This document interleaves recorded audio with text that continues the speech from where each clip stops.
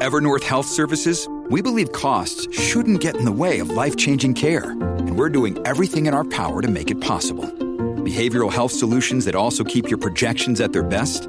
It's possible. Pharmacy benefits that benefit your bottom line? It's possible. Complex specialty care that cares about your ROI? It's possible. Because we're already doing it. All while saving businesses billions. That's Wonder made possible. Learn more at evernorth.com/wonder. Good morning, Oregon. It's Monday, November 21st.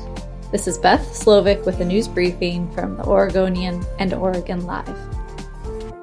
A San Francisco-based developer plans to build a massive freight warehouse at the corner of Northeast 122nd Avenue and Sandy Boulevard, at the site of a former Kmart store near Parkrose High School. The warehouse will include 37 truck loading bays, and that has nearby residents, leaders from the Parkrose School District, and Multnomah County Commissioner Shushila Jayapal concerned. The industrial development will bring significantly more pollution to the low-income community, critics say, and it goes against the City of Portland's stated goals of environmental justice for historically marginalized communities.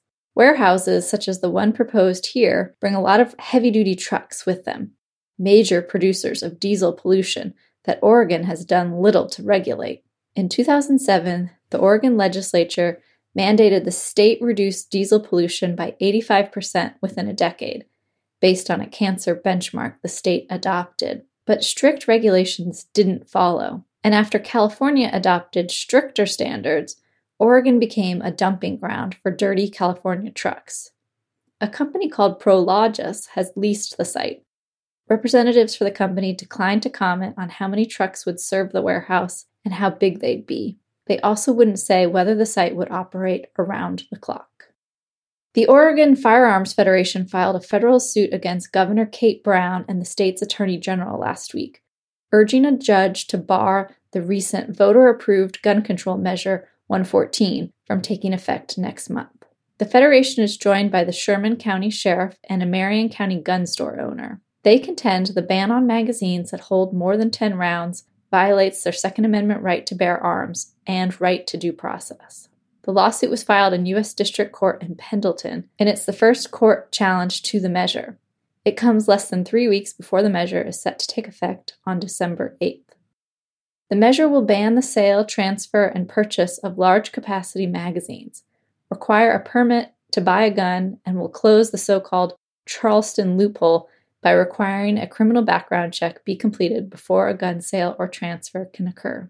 It passed narrowly following a grassroots campaign by the interfaith group Lift Every Voice Oregon. The total number of teachers employed in Oregon's public schools in the 2021-2022 school year hit an all-time high, even as the number of enrolled students dropped precipitously to its lowest level in nearly 2 decades. That's according to new data from the Oregon Department of Education. Overall, there were 32,836 teachers in Oregon public school classrooms in the 21-22 school year.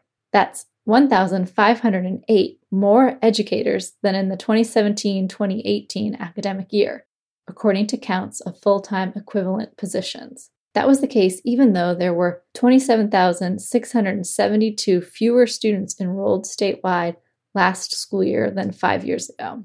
The decline in enrollment has been linked to the pandemic, which saw some students opt for private and online alternatives, while others dropped out, vanished from the system, or joined the workforce. But it has also been exacerbated by a declining birth rate, demographers at Oregon State University have said, along with rising housing costs, which have led some families to move out or put off having children. School counselors saw particular growth in the 2021-2022 school year, but schools have suffered shortages among custodians, school bus drivers, mental health professionals, and substitutes.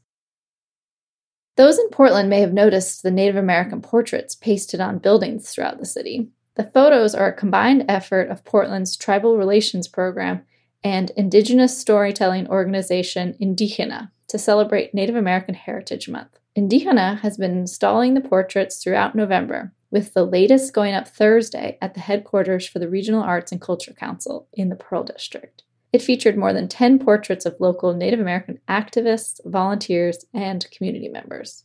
The public art portraits can be seen at OMSI, Multnomah County's main elections office, and the Multnomah County Courthouse, among other locations. Samantha Hanlon, an Indígena storytelling producer, said the art is a, quote, daily reminder that we are still here and Native voices need to be heard year-round. Thanks for listening. You can support our local journalism by subscribing to Oregon Live. Go to OregonLive.com/podsupport.